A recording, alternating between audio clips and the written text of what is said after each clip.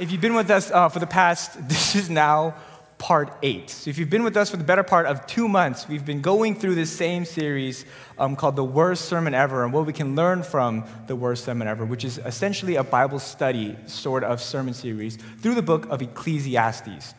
And we're going through it, and this sermon series has officially gone long enough to the point where I will no longer be recapping the entire series up to this point, because if I did, we would run out of time entirely. But I do want to recap the last 2 weeks. So if you've joined us for parts 7 and 6, and if you've missed any of the previous parts, I'd like to direct you to our Rock Fellowship podcast, a plug we have not done in a while. But all of our sermons are online at Rock Fellowship SDA or wherever you find podcasts at Rock Fellowship. So if you haven't, and you feel like you're missing out after this sermon, or you feel like, what is he talking about, if he's referencing some other stuff, feel free to check us out online. You can catch all of our previous messages there.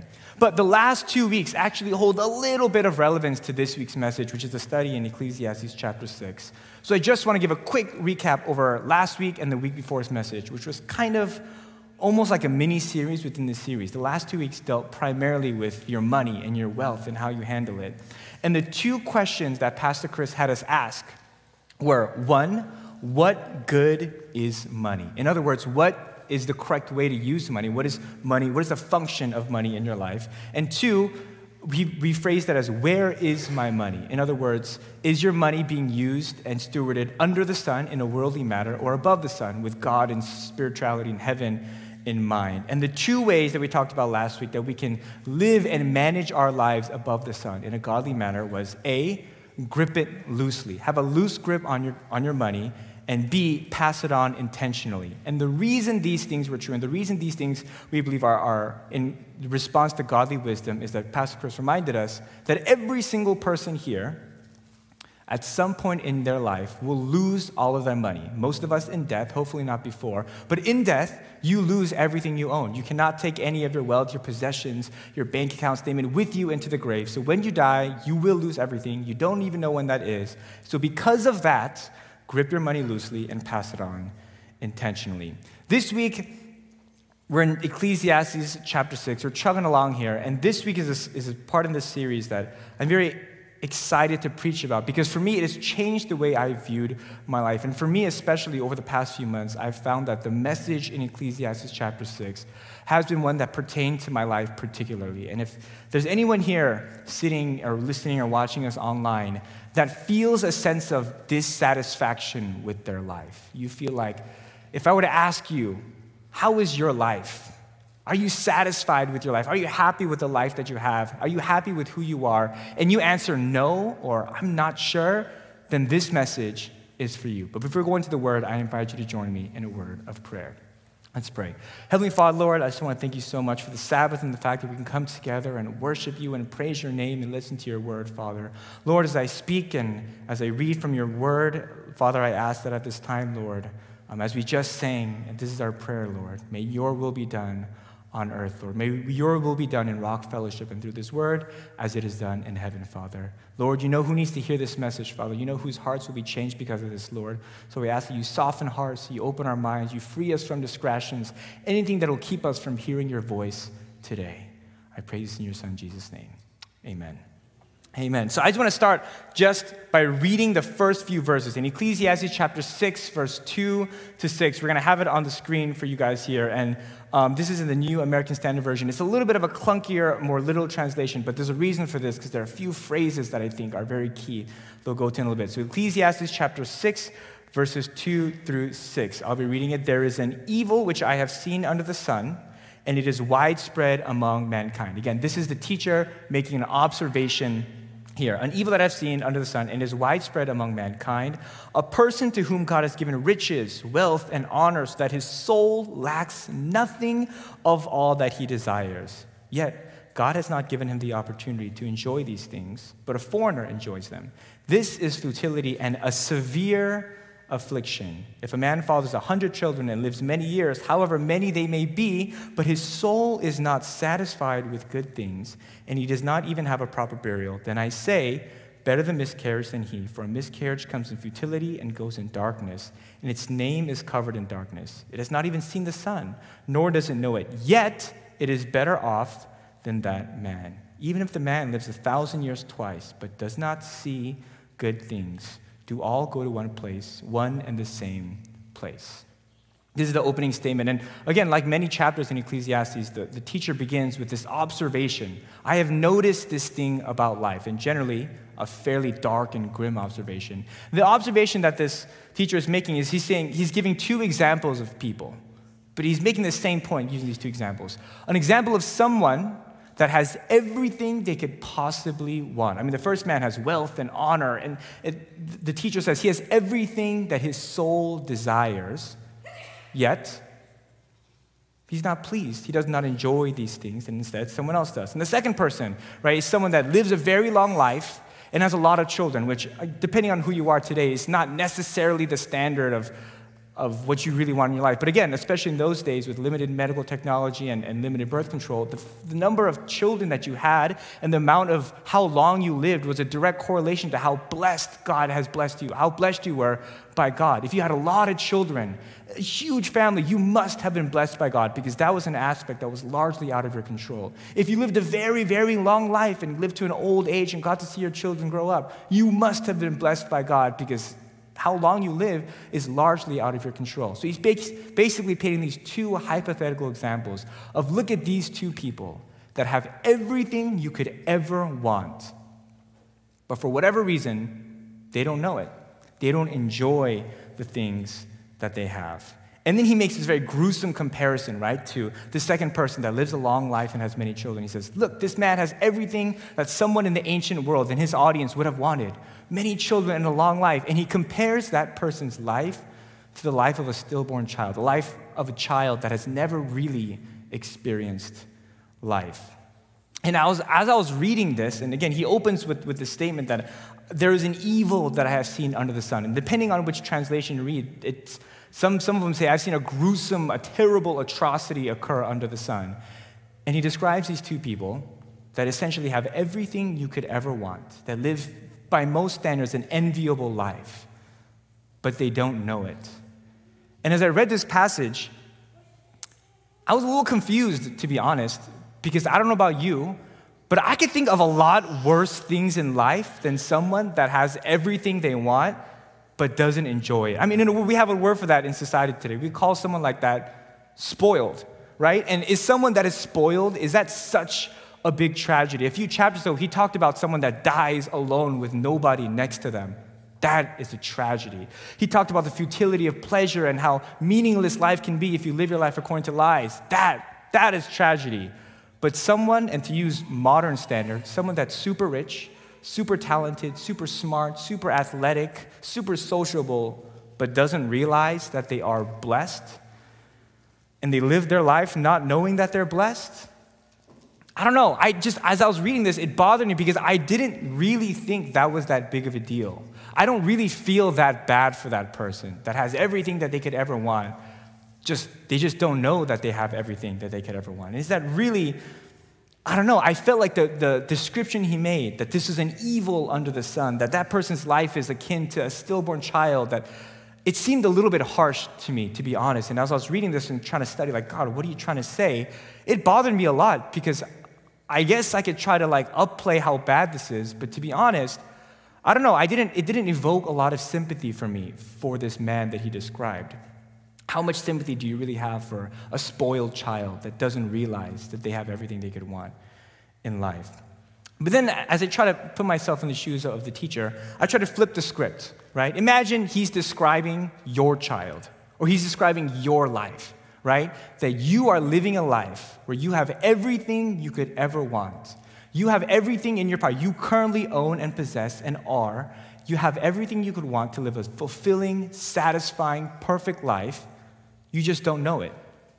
Wouldn't you want? And you lived your entire life not knowing that. You lived your entire life thinking, I'm not that blessed. I don't have very much. I need more. This is not enough. You lived your entire life, and then you died, never really realizing that actually you had everything you needed to live a perfect life. Wouldn't that actually be a tragedy? And I thought about it, that when I generalize this concept, what the teacher is essentially saying is that it's very tragic when someone doesn't realize how blessed they are by God, and they go through life feeling very unsatisfied with a life that they should have been very content with. And really, in a word, that's what the teacher is trying to say. right? Be content with your life. You should strive to find contentment and satisfaction with your life and what you have. But it still, for me, begged the question, yes, count your blessings, be thankful, that's good. And in a few months, we'll really hammer it on that. At the end of November, we should be thankful, we should count our blessings, and we'll eat delicious food. But why is that? Why does he speak so harshly? Again, he makes the comparison, there must be more, that I must have been missing something, because he talks about that person, that if you live life that way, if you live life not realizing how blessed you are and realizing that you have so many things to be thankful for, it's like the same thing. Your quality of life is the same as a baby that never experienced life at all. You essentially have the same quality of life as a dead person or someone that never really got to live. And so the question became, what is he really warning against? Why is this such a harsh and strong warning? Is it really that big of a deal to just not be grateful for everything that you have in your life? Is this really that big of a tragedy? And what causes someone to live a life like this? What causes you or me to go through life feeling dissatisfied and feeling that what you have is not enough? And I feel like the reason that you and I prefer to ask you this question, right? And maybe right now, let's all take a second. Just answer this question for yourself. Right now, your life right now, what you have, who you are as a person, are you satisfied with your life? Are you content with who you are and what you have? And depending on how you answer that question, you have to be able to answer why. If you are satisfied, why are you satisfied? What are the things that you place value in your life that bring you satisfaction? And if you're not satisfied with your life, if you look at who you are, what you have, who you've become up until this point in your life, and you feel like, no, I'm not satisfied with who I am, then you also need to be answered the question, why? Why are you not satisfied? What do you feel like you're missing? Because at the end of the day, what this ties into is this idea, I feel like, that all of us succumb to at some point in our lives, that we are not content with our lives, we are not satisfied with our lives because we need more. And for some of us, if you feel discontent, you feel like there's an aspect of your life that you feel like you don't have enough. And that's why you're not happy. Whatever that enough is for you, you feel like you need more. And to be honest, it's especially bad for us in today's day and age because one of the 10 Commandments, and one that I always thought was a little bit weird that God included, in Exodus chapter 20, verse 17, this is when God gives essentially the 10 fundamental rules that the children of Israel should live by.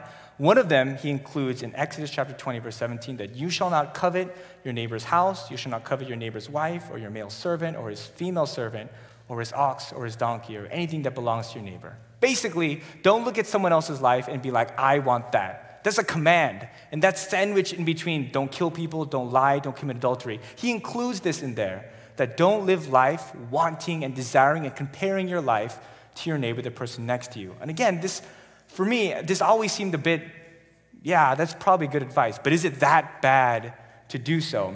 But for today, in our day and age, this is like 10 times worse, and we're 10 times more likely to succumb to this temptation because for the children of Israel, the ancient Israelites in those days, the people that actually received these 10 commandments from God, they were comparing their life to their literal, like the guy 3 tents down, right? You walk out and you see your neighbor's new ox, and he's got bulging muscles and a new plow, and he's plowing his field, and you're like, oh my goodness, my ox sucks. I need a new cow. He's got the latest plow model. Oh my goodness. Have you seen like the thing he's breaking? And so you look at literally the person next to you, right? And you live in generally a smaller society. But the problem with us in today's day and age, thanks to the technology of media, is that you can do that same thing with a person that you will never meet.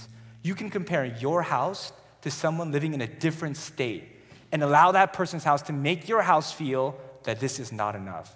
You can compare your car with someone that lives in a different country.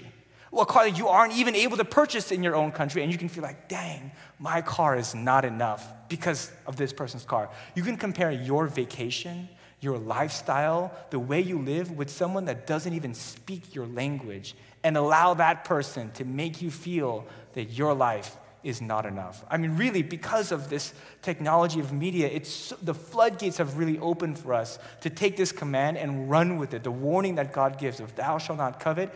And it's so much easier for us to live our life and fall victim to this, to look at somebody else's life, to look at their more, their better, their newer, their faster, their more expensive, their more exclusive thing, and feel like my life is not enough because I want what they have.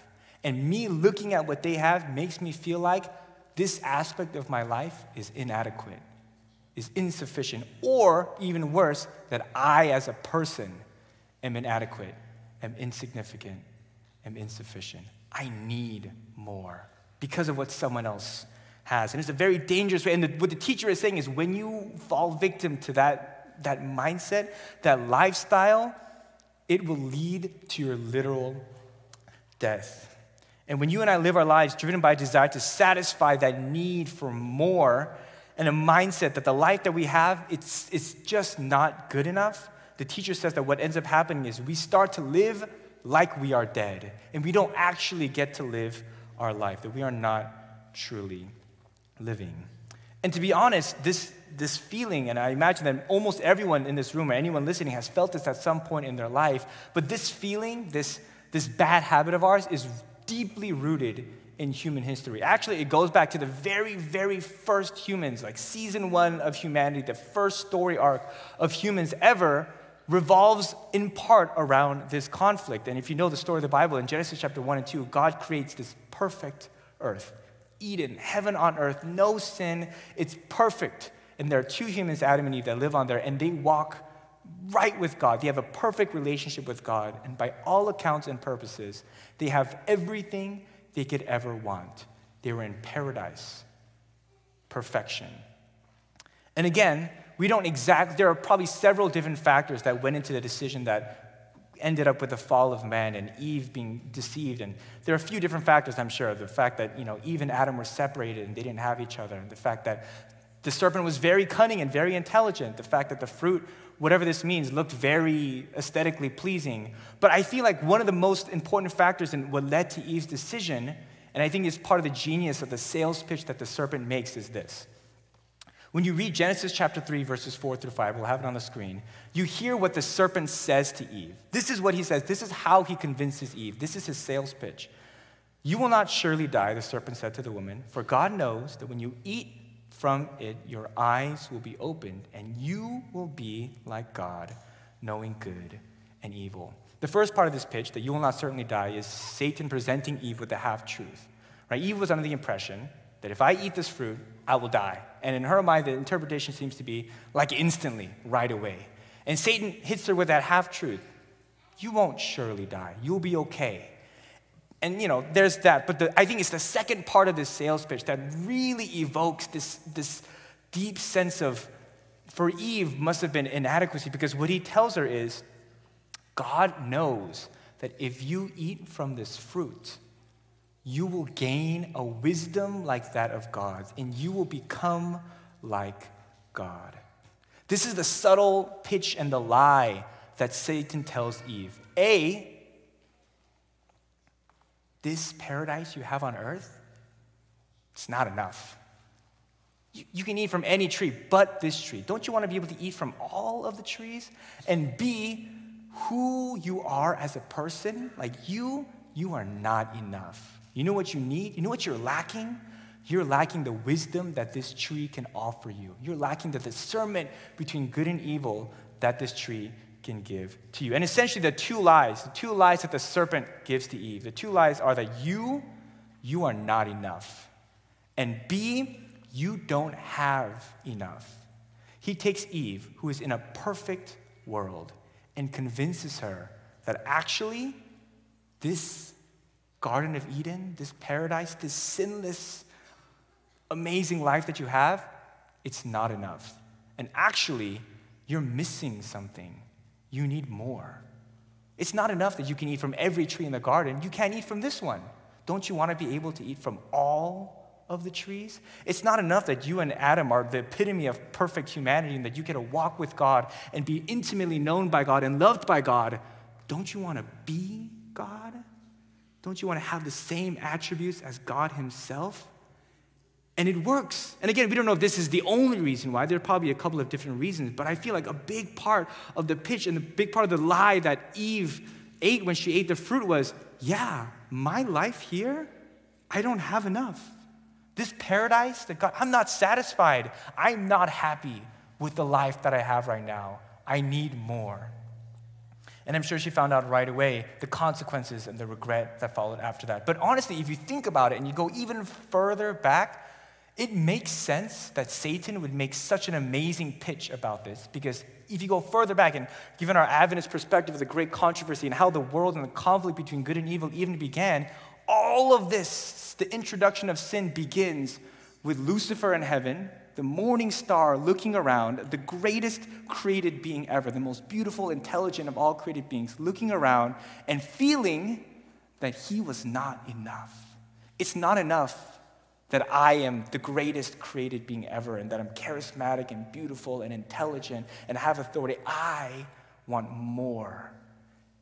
I want to be God. It's not enough that I was the greatest thing God has ever created. I want to be the creator himself. And that thought, that feeling, that mindset, his perspective on life led him to rebel against humanity, to convince people to join his cause and introduce the very concept of sin and death and destruction itself here on earth. That he was in heaven, constantly in the presence of God, was beautiful, perfect, intelligent, and he looked around and he felt, this is not enough.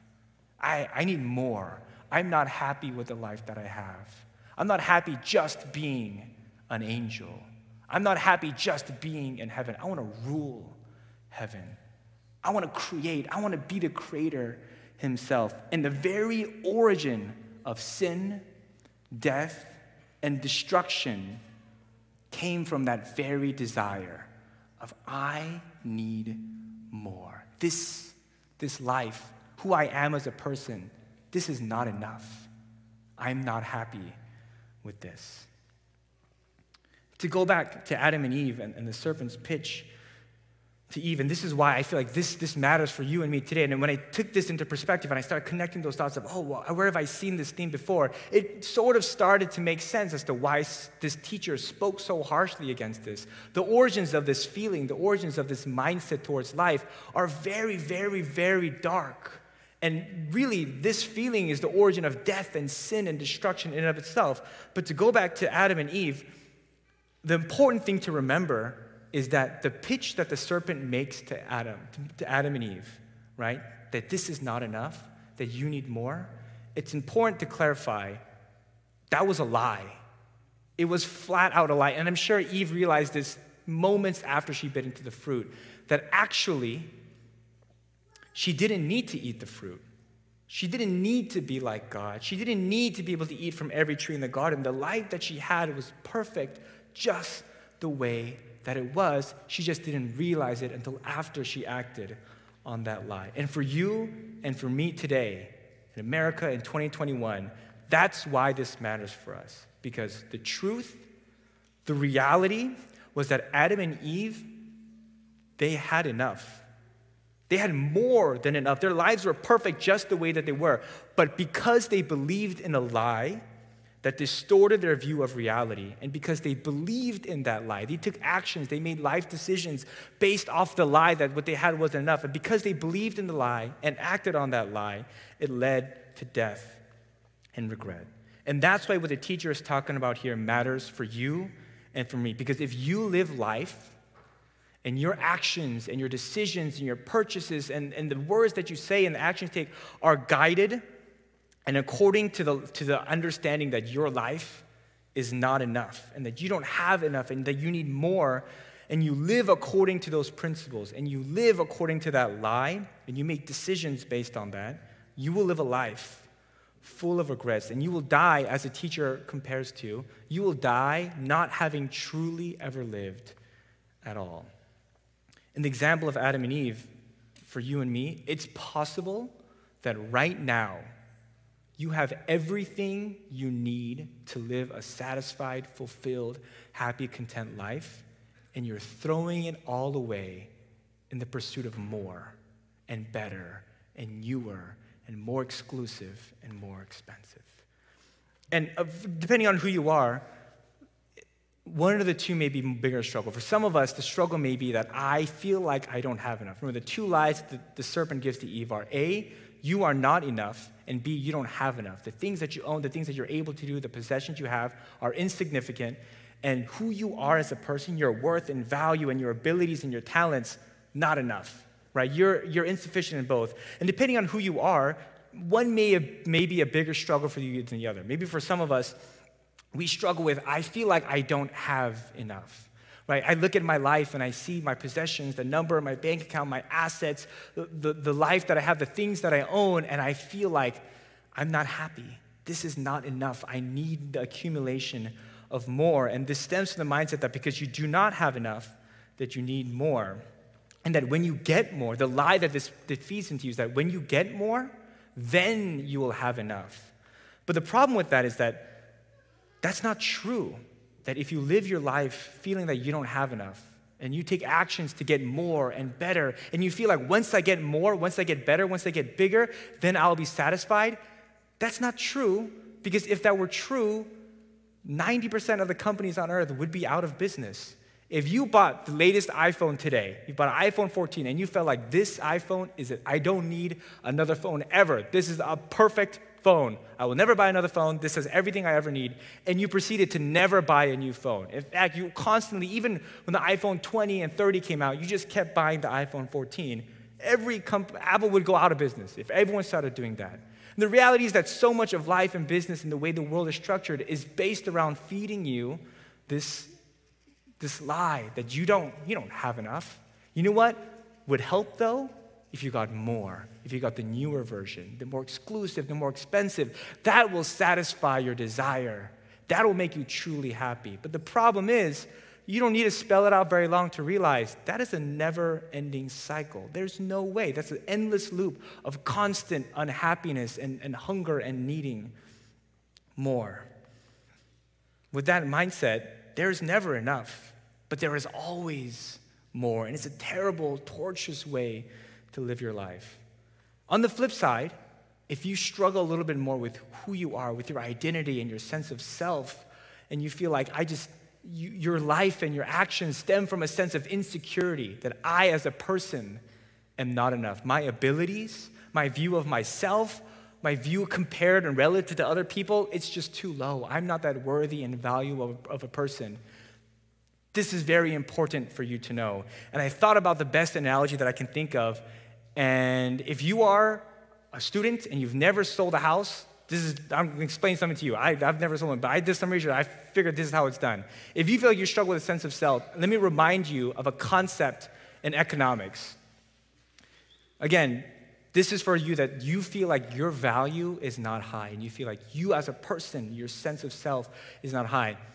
In economics, and when it comes to the world of market and selling things, the owner of an asset does not get to determine the value of the asset. The value of the asset is determined by what someone else is willing to pay for that asset. So, for instance, your home, if you own a home, and it's your home, and you've paid it off, and you are looking to sell your home, technically, it doesn't really matter what you list the home price at. It matters what someone else is willing to pay for it. Even though it's your house, you don't really get to determine the value of your home. For instance, you could list your home for $2 billion. And you might think it's worth $2 billion. But if no one is willing to pay $2 billion, your house is not worth $2 billion. If the most someone is willing to pay for your house is $500,000, then your house is worth $500,000. Irrelevant of how you feel, irrelevant of whatever value you have, if that's all someone is willing to pay for that house, that's all that house is worth. On the flip side, if you list that same house and you hate the house, it's terrible, you have terrible memories there, you just want to get out of it, you list it for $5,000, but at least two people are willing to pay more than $5,000 for that house, your house is not worth $5,000, despite how you may feel about it. And the reality of this, and this is like a powerful reminder of, again, when it comes to your self-worth, again, even though it's your house and you own it, you don't necessarily get to determine the value of your own house. It's based off what someone else is willing to pay for that house. The highest price that someone else is willing to pay for that house is the actual value of that house. On the flip side, and I say this respectfully and gently, it may be possible that you are not the right person to set a value on your own life. For you, if you feel like I am not worth much at all, and I'm insignificant, I don't have talents, and I have low self-esteem, and a lot of your life stems from your sense of insecurity, of how you're lesser than and how you're not worth, might I suggest that you have bought into a lie and that actually you don't really even get to value the price and the cost and the worth of your own life or soul, because that is determined by the highest price that someone is willing to pay for your soul and your life. And the crazy part of that is this, and again, I say this respectfully and gently, and I don't mean to pry into your life, but if you have a very low sense of, and you feel like I am not worth anything, I am not worthy of love, of affection, I'm not talented, I don't have these certain attributes and traits, I don't see myself very highly, and you list your house for $5,000, but someone is willing to pay $500,000 for your house, the reality is that's what your house is worth. And the last time I checked, the current trading price of a human soul, the price to redeem a human being of a soul, was the life of God himself. And that technically, the crazy part of this valuation, that when God paid the life of his own son for you, he made that valuation taking into account the lowest point of your life. Romans chapter 5, verse 8, this is how God quotes this price for you. That God demonstrates his own love for this, that while we were still sinners, Christ died for us. That when God looked at your life, he looked at the scope of everything you will ever do, any thought you will ever have, any action you will ever say, and he found the lowest point, that while you were still wallowing in sin, that while you're still prodigal, that we're still living your life out in the world, way before you decided to give your life to God, he looked at that version of yourself and said, the price I'm willing to pay for that person living in sin far away from me is the price of my own son's life. That is the value I place on you. And that's why living your life from a perspective of inadequacy and insufficiency, that I am not enough, is a lie. Because getting more things will never satisfy your soul for more. And the value of your life was determined 2,000 years ago when Jesus paid for your soul with his own life. The objective truth, according to the Christian perspective, is that you, on your own, as a sinner, you are worth enough. I want to conclude by talking about an example of, okay, if that is true, how can I actually internalize that and use that in my own life? And I want to say that I intentionally made this passage in Ecclesiastes 6 in a more literal translation, because one of the things that the teacher says in criticizing this man that has everything that he has is he says, even if the man lives 1,000 years twice but does not see good things, do not all go to one in the same place. And that phrase, does not see good things, is translated a number of different ways, but this is what I found to be the most literal translation of that phrase. If someone lives a very blessed life but does not see good things, that's the phrase that the teacher actually uses. Do not all go to one in the same phrase. And it's kind of a weird phrase in English. It's not a term that we normally use. But when you look at the original language in Hebrew and you look at where that word, see good things, that word tov in Hebrew, you look at where else that's found in the Bible, you get an idea of what God means when he's talking about this. Because the first time this word is found in the Bible is in the first chapter of the Bible. At the end of every day of creation, where God looks at what he has created and says, this is tov, this is good. The problem, the reason that's interesting is because from me, at least as a non-artist and as a human, when I look at each day of creation, it feels very lacking. The first day of creation, all God created was light. There's no light source. The sun, moon, and stars come way later in the day. All he created was light. And God looked at just light and said, this in and of itself, just light, this is enough. In fact, this is good. This is pleasing to me. This is enough. I don't need anything more. For day one of creation, all we need is light. On the second day, all he did was separate sky and sea. That's it. As far as any definition of the earth is concerned, it's really not that different from before creation. It's still barren. There's no life. But God looks at just that, the separation of sky and sea. And he says, this, for day 2 of creation, this is good. This is enough. I don't need anything more. I don't need anything less. As it is, this is enough. And the reality is, if you look at how creation plays out, it's not that God ran out of energy and all that he could do was, I just have energy to make this one thing today. Because as you look at the flow of the creation story, there are days where God does much more and days where God does much less. A day where he populates the entire land with animals and life, and a day where he just creates one human being. And so there's this idea where God demonstrates, where he looks at something that by human standards doesn't seem like much, doesn't seem like enough. But God looks at this one thing that is created, as incomplete as it may be, and says, this in and of itself is tov, and it's enough. And there are a few questions that I want to leave you guys with that you can ask yourself this week. And really my hope as I was preparing this message, and what I did myself as I was studying this passage, is I asked these questions about myself, and I looked at areas of my life that I felt insufficient in. That I looked at areas in my life that I would answer that I'm not satisfied in, that I feel like I need more, I need to do more, I need to accumulate more in. And I asked myself these 3 questions of this sermon, and I want to leave them to you in the hopes that perhaps you can use them sometime this week in a devotional and a time of prayer with Scripture, with God. The first question is, when you come to an area of your life that you feel like you don't have enough in, or you aren't enough in, whether it's an ability or material wealth, the first question is it true? Is it true that you don't have enough? Is it true that you aren't enough? Whatever that area is it true that your house isn't big enough? Is it true that your car isn't nice enough? Is it true that the clothes you wear aren't good enough? Is it true that you aren't smart enough? Is it true that you aren't talented enough? And if that's true, the second question to ask then, if you can even answer that question, is what is enough? What is the finite amount that you would have that would make it enough and enough to satisfy your soul, right? If it is true that your house or your car or the number in your bank account is not enough, if it's true that your talents as a musician or an athlete or a student, if it's not enough, then what is enough? And if you can't answer that question, then it's based on a lie. There's no point in going further. But if you can answer that question, if you can answer that it's true, it's not enough, if you can answer the question of what enough is, then you must end by answering this third question of why is that enough?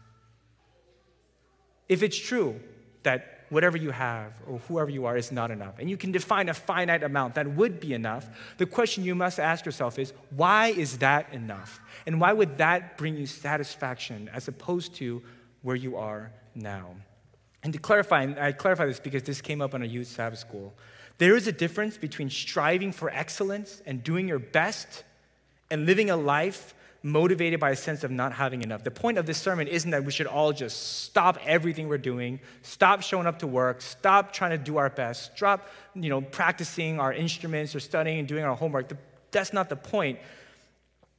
The point is that you may have everything you need to live a satisfied, content life where you have enough and you are enough, and it's possible that by not realizing it, you're throwing all of that away in the pursuit of something you don't even need. Not only do you not need it, but pursuing that constant more will actually bring death and destruction and regret to your life. And the promise of God, and we'll end with this passage, and to use the words that Jesus gave in his ministry on earth in John chapter 10, he says, "A thief comes to steal, kill, and destroy, as shown with the serpent in the garden, as shown with Lucifer in heaven. But I," this is Jesus speaking, "have come that they may have life and have it to the full." The promise and desire of God in your life, what God wants for you, God wants for you to live your life according to the truth, and that when you do, that you will be satisfied and happy and content with your life. God doesn't want you to live a life where you're constantly dissatisfied and unhappy and disgruntled. His will for you is that by teaching you and showing you the truth, you can live a life of satisfaction and joy and content, where you lack nothing and your soul is satisfied. Let's pray. Heavenly Father, Lord, it's so, as I preach this message and even as we just heard this message, Lord, it's still so easy for us to fall to that lie that we are not enough and that we don't have enough and that we don't do enough.